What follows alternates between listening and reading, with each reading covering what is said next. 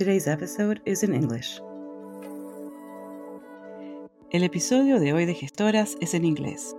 Pueden leer una transcripción en español en nuestro sitio web o pueden ver el episodio en YouTube con subtítulos en español. Springs you conversations with cultural managers from the North and the South. We celebrate the work, sharing their stories of success, challenges, and lessons learned. The episodes alternate between Spanish and English. Petrona Xemi Tapepechul is a Nawat Trans Woman from Gusgatan, the land known internationally as El Salvador. She's a playwright, spoken word artist, a published author, and the founder and artistic director of Angel Rose Collective in Washington, D.C. This was our conversation. Xemi, I hope I got it right. Welcome to Gestoras, and thank you for making the time to be with us today. It's really a pleasure to have you in the program. Adiós, Yektanestuk, Naunitugay Petrona Xemi, Wanusintugay Tapepechul, Niulpagini Nemining Nusan. Hello, my name is Petrona Xemi Tapepechul, and I'm very happy to be here as well.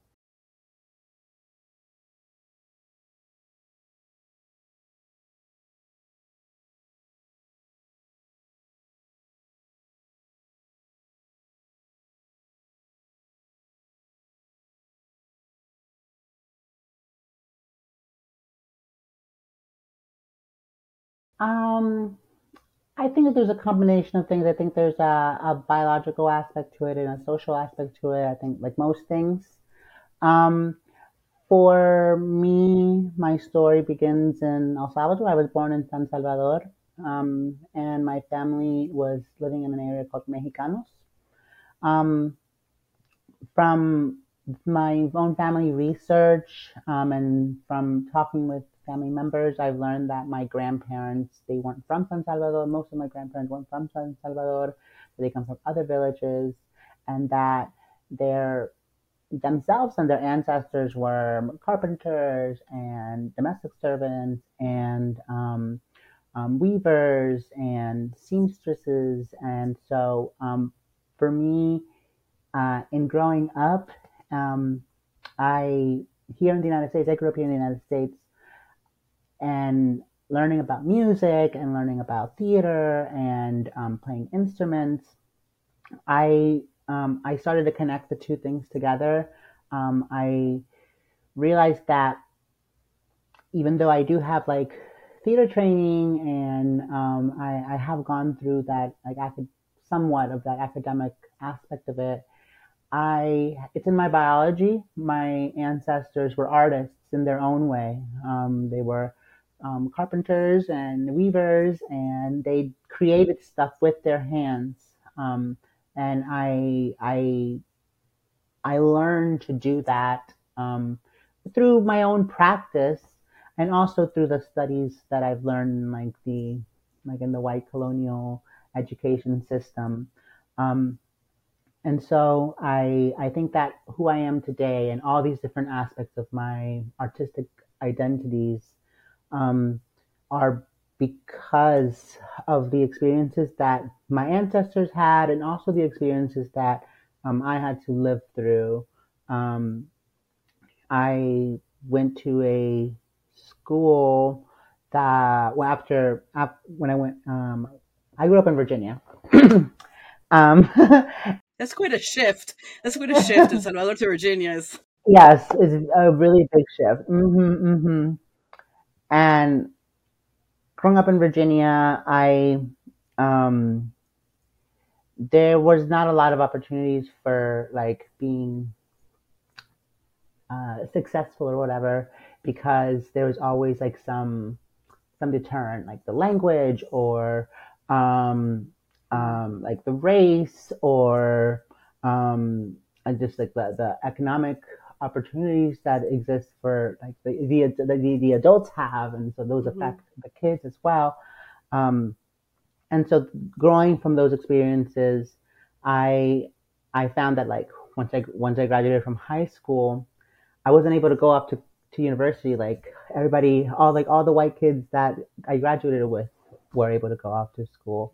I had to go to community college. I had to stay local, and I had to pay for it myself. Um, and so after I decided to go to acting school, I decided that I wanted to go to DC because it was nearby and it was the most affordable place that I could go. Um, And DC is such a cool theater town too. There's so many theater folks around here. that's true. That's true. And the school was a predominantly black school. The students were the student body was predominantly black, but the teacher, the staff was mostly white people, mostly white men. Um, and so that dynamic was really, uh, it was really, I'll just call it interesting, because the I was able to learn with other people who were going to experience similar things to me after we graduated, and we were all kind of put into that into like a box together, and we were all working there together like that. And so one thing that I really learned from my theater experience was to produce my own art, because other people were going to judge me just by who I am before they even get to see what I can do. And that was a really big thing that I learned in acting school. And so as soon as I finished acting school, I started working with people who had similar experiences where they were uh, a person of color, or they were queer, or whatever their experiences were coming in, they were having Mhm. difficulty in even community theater, getting into community theater. And so that's where my company began. We had a different name then, and the name has developed a lot throughout the years. But I've been producing consistently. I've been producing my own work for 10 years now. And that is Angel. That's the Angel Rose Collective. hmm The Angel Rose Artist Collective. Yes. It's been a really tough road developing the company's identity, because it is also like the company's it's also changed its dynamics. Um, and now like we focus on these stories of trans native people, and we also hire BIPOC individuals to be a part of our things, so that it is not just us getting getting work for ourselves or creating work for ourselves, but also creating work for all of our community members that are also struggling in this kind of uh, white supremacist and cis sexist industry that we are trying to work in. Yeah, yeah, yeah. So it looks like a lot of your work is based, a lot of your artistic identity and production is based on the word, right? So other people it's the image, right? Through, or it's the nose, and for you it's words, it's the poetry, the playwriting, the producing of plays. The language is really important to you. Yes, I haven't really thought about it that way. I think for me, as a I became a playwright out of necessity, out of like a need to tell stories, because I want to say that at my core, I'm an actor. Mm, That's what I love to do. That's what I thrive in. I do love having a company and being able to like produce things and be able. But the reason that I do that is because I need to work. I need to get that acting out. Um, and if other people are not hiring me, then I have to create something myself. And if that creates opportunities for other people to also are experiencing similar things, I think it's just like it's a win-win for me. Um, but the running of the company and writing the plays and um, getting all the people together, that's the part that I don't like that part. I I like to get the script, and I like for somebody to tell me like you're doing it, like after I show them what I can do, they should be like, oh, you can move it this way, do that way. I like working with directors, and I yeah, it's a tough line for me because I know that people enjoy the stories that I write and they have a big impact in some people's lives, and I think that like it's good, but at the same time, like I would I don't want it to be the Shemi show, you know. And so I think it's important for there to be other people that are writing, and it's hard because there's not a lot of opportunities that are given for people to be able to develop that work and to be able to um, even have an opportunity to do something.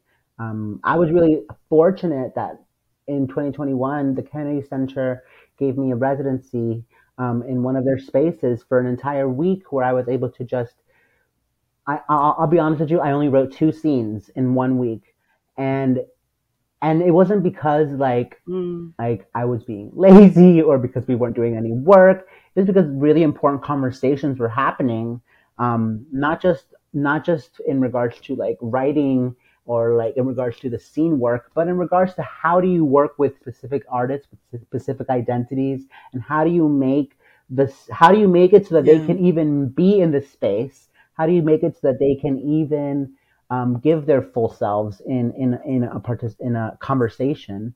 Um, and accessibility being, something that some questions about accessibility um, that we had that week were really important. It's something that I already knew, but it's also something that like institutions like the Kennedy Center and people who are providing funding for the work that the people in the community, the grassroots people are doing in the community, these institutions that are providing these so-called Yeah. access for people to be in the space.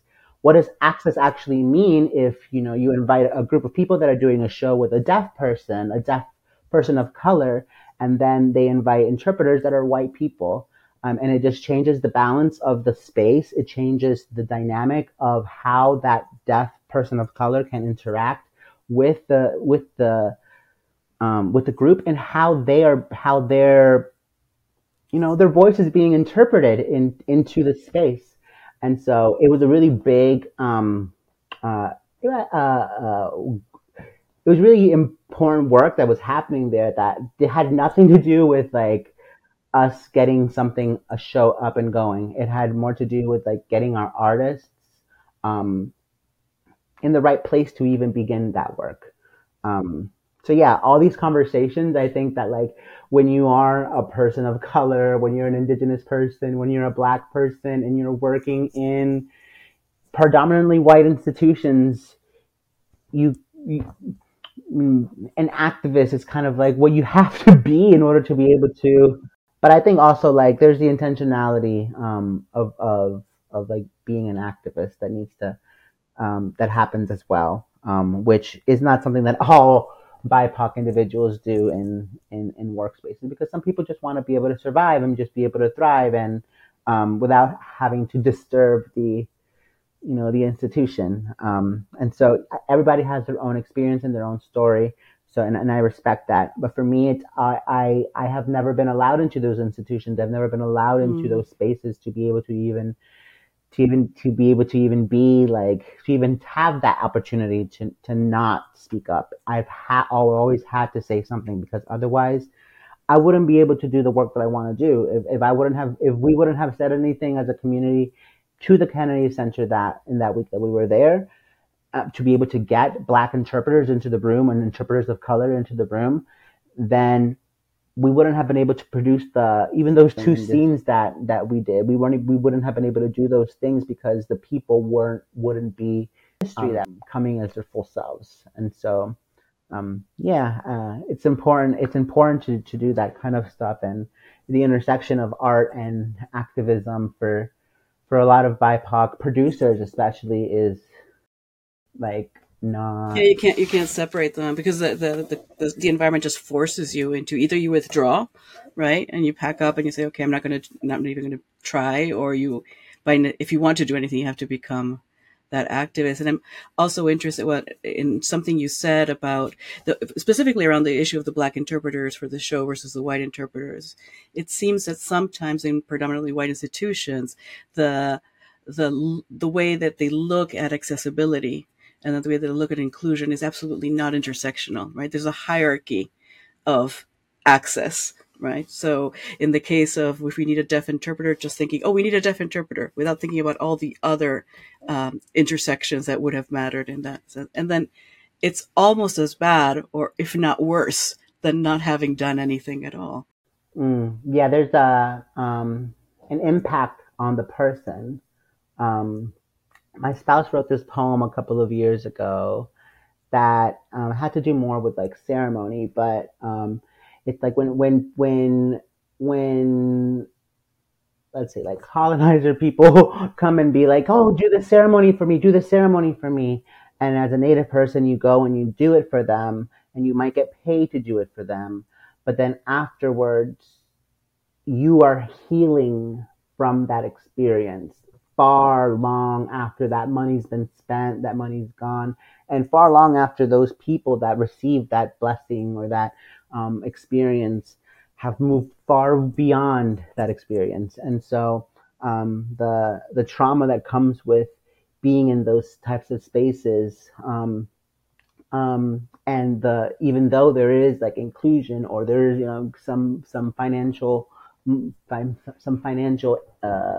something that's given to you, Sure. there's still the impact afterwards that you have to like think about. And positions of leadership and advocacy and leadership and leadership in anything, they come at a price too, right? They come at a cost. So you are well, you said you were forced into activism in a way, right? And forced into managing a theater company because you had to create it in order to be able to act and have people who would not otherwise have the opportunity to be able to act. But it looks like to me like you also seek out opportunities or ways to lead. So you founded the school, right? You teach in Nawat, and I'm going to say this.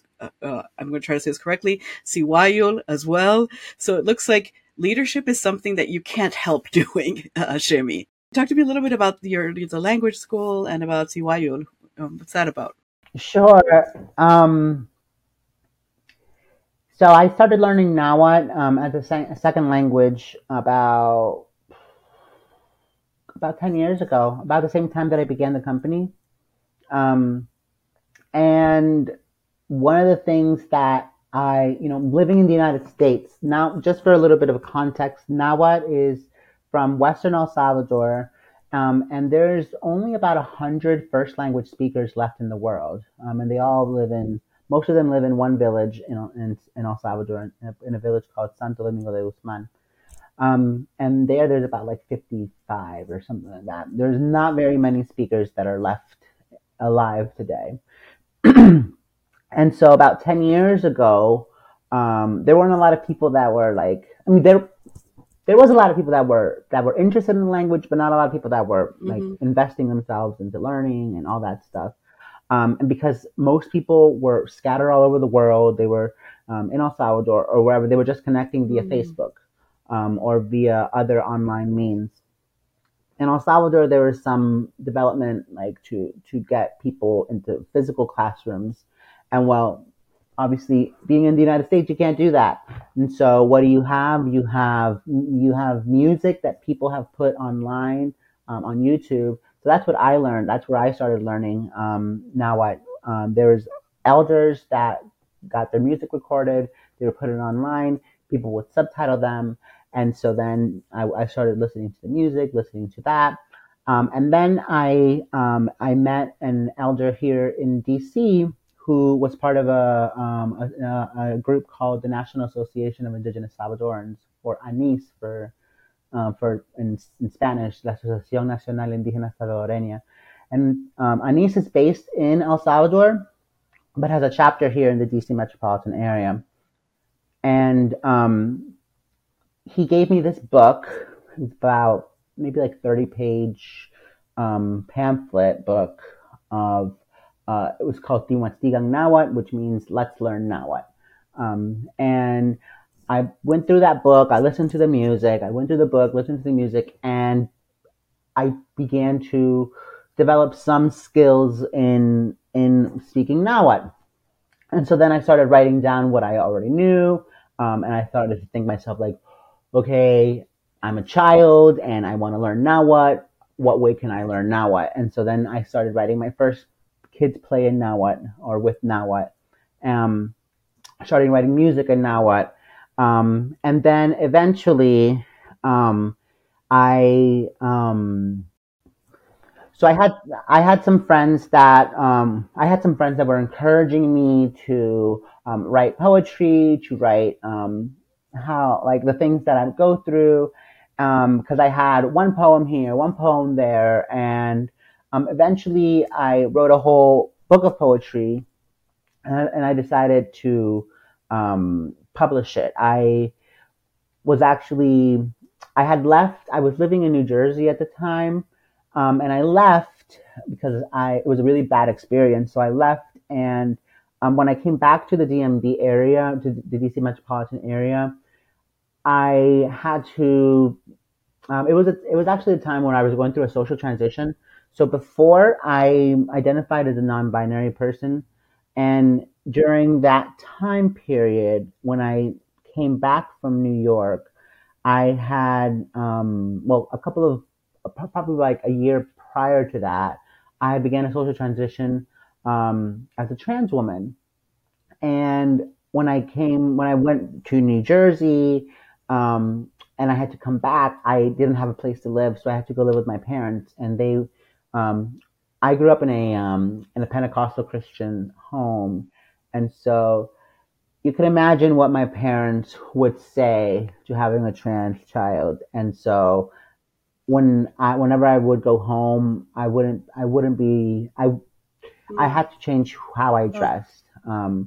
And it was a time period where I had to, trans men wear binders. I wore mm, binders a lot during that time period because my parents began asking me about like my chest, and they began asking me about like my skin. They began asking me about my hair. They began asking me about all these questions about like how my body was changing because of like because what was right. happening was the hormones were changing my body, and so they had a lot of questions. So I had to basically like simular. I'm not sure what the question, what the word is in what the word is in English, but In essence, act. You were mhm, yeah, yeah. I'm basically hiding. Yeah, I was acting. Yeah, and so whenever I could, I would go to DC and just be you. Yeah. be happy there. And eventually, I met the person who eventually became my spouse now, who Mhm. we have a child together now. But I met them, and we moved to West Virginia together Mm, because they were living there on this really big plot of land with other trans people. And while I was there, I wrote my second book of poetry, and I decided to publish both of them. I think while I was living in West Virginia, one of them was nominated for a Lambda Literary Award. The second one was nominated for Lambda Literary and Bisexual Poetry. And I began to feel like, oh, maybe I'm a writer. If people are seeing me as a writer, maybe I am a writer. And so I decided that I wanted to combine poetry and Nahuatl together. And so that's where Siwayul came from. Siwayul is it's a one woman show centering poetry and the Nahuatl language. It features this young girl who is kicked out of her house, and she's just traveling the world on her own, guided by her ancestors. And and she's studying the Nahuatl language, and her ancestors talk to her as she's doing that. The character of La Siwanawa comes out, and she's part of the one of the ancestors um, that guides her through her process. And I was able to develop that show through several years. I had a reading of it 1 year, and then eventually we had a full staging of it in 2019 at the Capitol Hill Arts Workshop in Southwest DC. Um, and it was a really great experience to be able to share what some people called an autobiographical story. To me, it wasn't. To me, it was sharing parts of myself, parts of my life, but through this narrative of this child um, who um, who was a trans girl. And personally, I don't I don't think that I had a girlhood. I don't think that I had like a childhood where I was a girl, and so that's where kind of like my identity shifts differently from the identity of this character. Um, and so I don't see it as an autobiographical story, but it is. I think it is a story that a lot of people will be impacted by because it shares really Right. impactful things that are happening to the trans community today, and also it intersects with the with what a lot of Salvadoran people are going through, um, because a lot of the communities in El Salvador went through a series of Latinidad in the last 200 years since independence. Um, a lot of people are only a couple generations cut from Mm. Nawat language or from their other languages, or even from identity of being indigenous. It's only a couple of generations that people have began to Hmm. identify as Ladina or Ladino, instead of indigenous, and so um, a lot of people in the Salvadoran community, a lot of Ladino people are trying to reconnect with their ancestral identities. Um, and so, personally, for me, I've always been indigenous. My mom Mm. has always dressed this way, and so I've never had to think about being indigenous or not. Um, but I do know that like that's not the experience that every Salvadoran has, and that it's actually a very minute experience, a very minority experience, and that most people are going through a process. I'll even say like even I'm going through a process of reconnection because I've Right. only been learning Nahuatl for 10 years now, and even though I'm fluent in Nahuatl, um, it's something that my mom doesn't know, and my grandmas didn't know, and so um, it's been a couple of generations that it's also been lost in my family. So it is I think for a lot of people, even people that are connected, it is a series of reconnection. And so the play was also talking on that topic of how does a trans woman who's a Mhm. trans girl that's been kicked out of her home have a reconnection with with Right. family that Yeah. doesn't even want her. Yeah. Um, and so it's just a reminder that like that ancestors and family are, even though ancestors are family from the past, ancestors and family have different Yeah. contexts of who Yeah. you are as an individual. And so if your family members are not accepting of you, that doesn't mean that your ancestors weren't, or that they wouldn't. It just means that the people that are around you today are not caught up with you. It sounds like going, you were talking about some of your ancestors being textile workers, weavers, right? And it sounds like what you're doing is making new cloth out Hmm. of the strands, right? There's a rip in this piece Mm. of textile, where the language was lost, where these customs were lost, where uh, people in your ancestry who would have definitely resonated with you and connected with you, that was lost, and you're taking that and weaving it back together. You've talked a lot about how your different identities, influence your work, your artistic practice.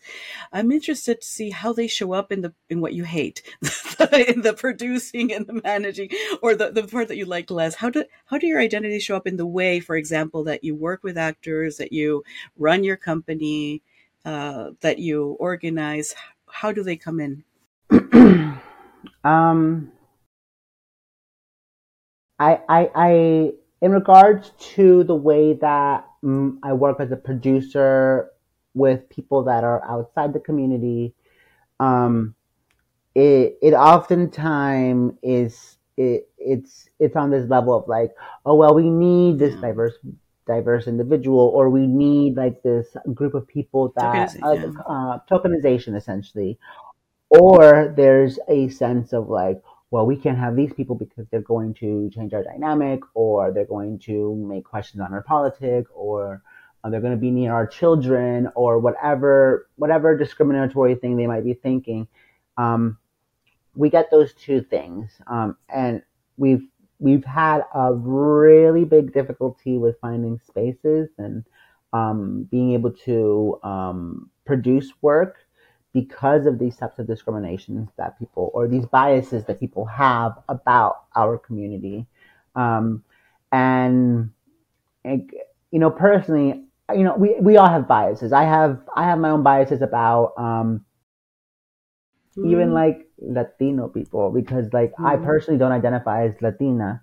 Because that, for me, it's an identity that it's for lack of a better term, it's a U.S. identity or an American identity. It has nothing to do with me being born in El Salvador, me Mm-hmm. being from an Yeah. indigenous family. It has nothing to do um, with who I am. It's just an imposition of of Right. my being. And it also like, it has such a Yeah. tie to the term Ladina, Latino, Latina, Latina, Ladino. It's like the Mm-hmm. same word, just one letter different. And to me, when people try to like force that Mm-hmm. identity onto me, I don't like it, because I don't think that Right. I don't think it's for everybody.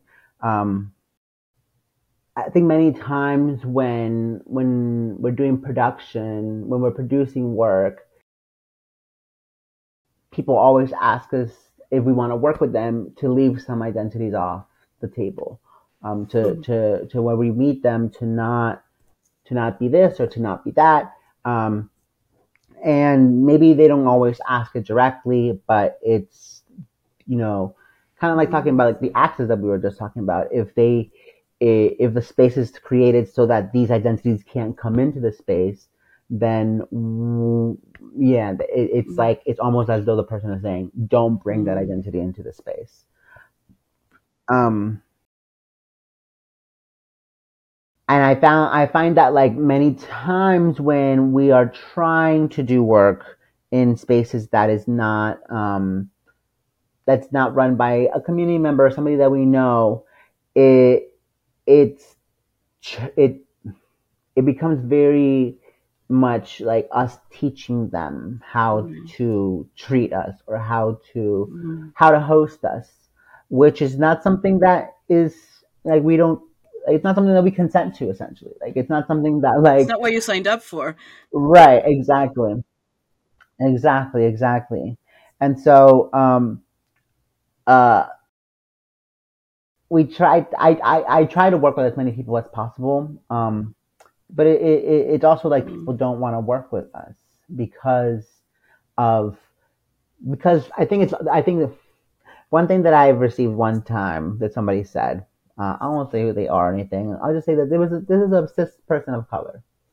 Um, they said to me, "We don't want to invite your group to participate because I don't think that the pay is high enough. You deserve more pay."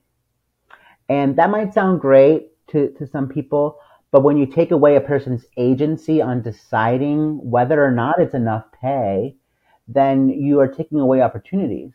Um, and people do this all the time in different ways, where they think that they're helping by not including, because we're helping you dodge a bullet, or we're helping you not experience discrimination.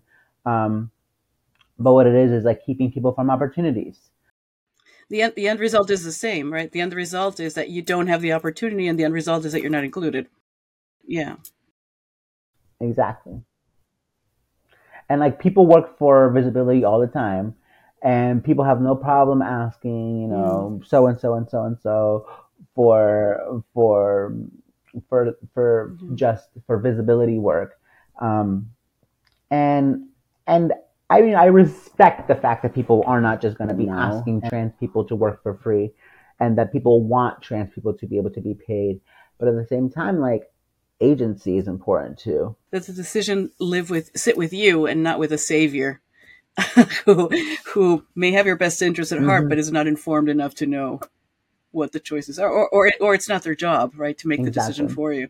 It's not their job. Hmm. How did you learn to? How did your leadership come to you? How did you learn how to lead, or was it something that you always had inside you? I think that, like, working with other people, with other, I'll just speak from experience of, like, the company. When working with other artists, I often feel as though, like, I'm the one that has a lot of Mm, experience because I went to acting school. Um, and I went to a school that taught you about producing your own work. And so I already feel empowered to do these things, even though, like, I'm a little, like, reserved sometimes, and I'm an extrovert. I already feel empowered by my past experiences, but not everybody has those experiences. And so when they're coming into a space where this is different than other professional theater companies, because other professional theater companies, they seek out everybody, and they bring people from all different identities and cultures in to mm, do work together, and they pick, as you know, as sometimes what they say, like, the best of the best. um, but when your company is centered around trans, indigenous, BIPOC experiences, then the people that come are the people that have those identities. And that doesn't always mean that they come with all of the experience that other people come. It doesn't mean that they come with all of the, even the money or the home or all the different things that other people might have. And so working with people, and myself, I've experienced homelessness mm, a lot in these past 10 years of my art. Um, Other people have also been right. experiencing that. And so being able to learn how to be Mm, compassionate with people, and um, being compassionate with yourself mm, too, I think it's for me, it's been a big process of, and I think I'm still learning on how to mm, be, a leader. um, of It's a process of gaining little nuggets of information mm, from one person and another person, that have gotten me to the point where I feel comfortable working with different types of people, um, and not speaking for people from identities that I don't hold, but advocating for them from my own identities so that they can be in the space as well. Um, and it's been a big challenge. Even, like, in the last 3 months, I've learned a lot of new things about how to react, because I go to therapy. I mean, I have a healthy mental health I have a healthy relationship with my own mental health. I go to therapy.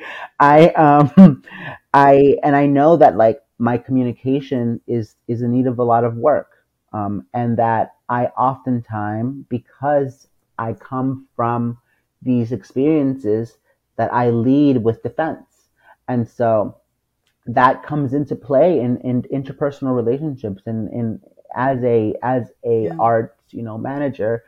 And I have to learn to be compassionate, and be compassionate with other myself and with other people. And so, yeah, even in the last 3 months, I've learned that, like, sometimes it's not a how do I say that? It's not, like, no matter how much money you've invested as a company, or as an organizer, no matter how much time or whatever, if the people are not good, if they're not physically good, mentally good, spiritually good, then the art is not going to be good. And so there's nothing wrong with putting a pause on your schedule. And maybe for some big companies it is Hmm. like, oh, it's thousands of dollars of lost revenue, but at the end of the day, like, the relationships with the people is more important than the money that might come from the art that's been produced with those people. And so it's a big thing. The quality of the art also, but the sustainability of the work, right? If people feel taken care of, they feel like they belong, but not that they belong in the sense that they're imprisoned in the job, but that they belong in the sense that they own it in some way, and that they receive something back from it that isn't just a salary or pay, but that there's care there on both sides. It makes things a lot more sustainable and gets you through some rougher patches as well. Yeah. So you're talking about your own learning progress as a human being, not just as a leader. And I'm sure that because of the position you've taken, that there are people who come to you for advice or that you mentor. If you were to encounter your younger self today, or one of these younger people or newer people comes to you, maybe not younger, but newer people to the space comes to you, what advice do you give them? What is something that you would want either your younger self to know or you want them to know?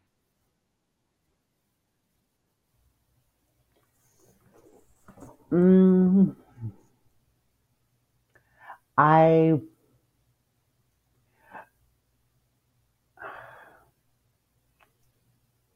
it I think personally for me it's a little bit hard to think of myself as like an older person.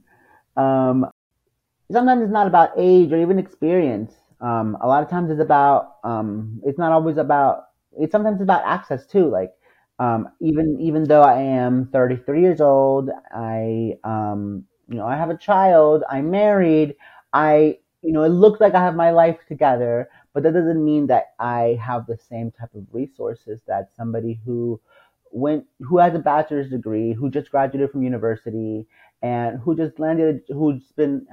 had a job in government or has had a job in a nonprofit. Um, you know, I might be older than them. I guess what I'm trying to say is, like, I think that, like, I don't want to. I don't want to sound patronizing to people, like, just because they're 10 years younger than me. I think that I feel good with giving advice to, like, youth, but not to adults. I think that adults have their own agency. They have their own. Um, they have their own responsibility. They have their own. They should be held accountable for their own actions. Um, and I think that, like, something that people say all the time, Savior like, may don't have your meet your best interest at heroes heart, or but whatever. what the choices are, Um, you or know, like, I get that, like, but we all got to remember, like, people are human beings. Everybody's going through something. Everybody's moving through the world. Everybody's learning also. And so to have this, to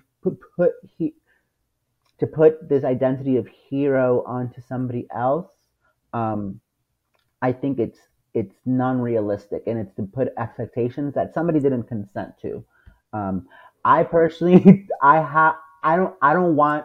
I get that people see me as a role model or whatever, but I don't accept that identity, because I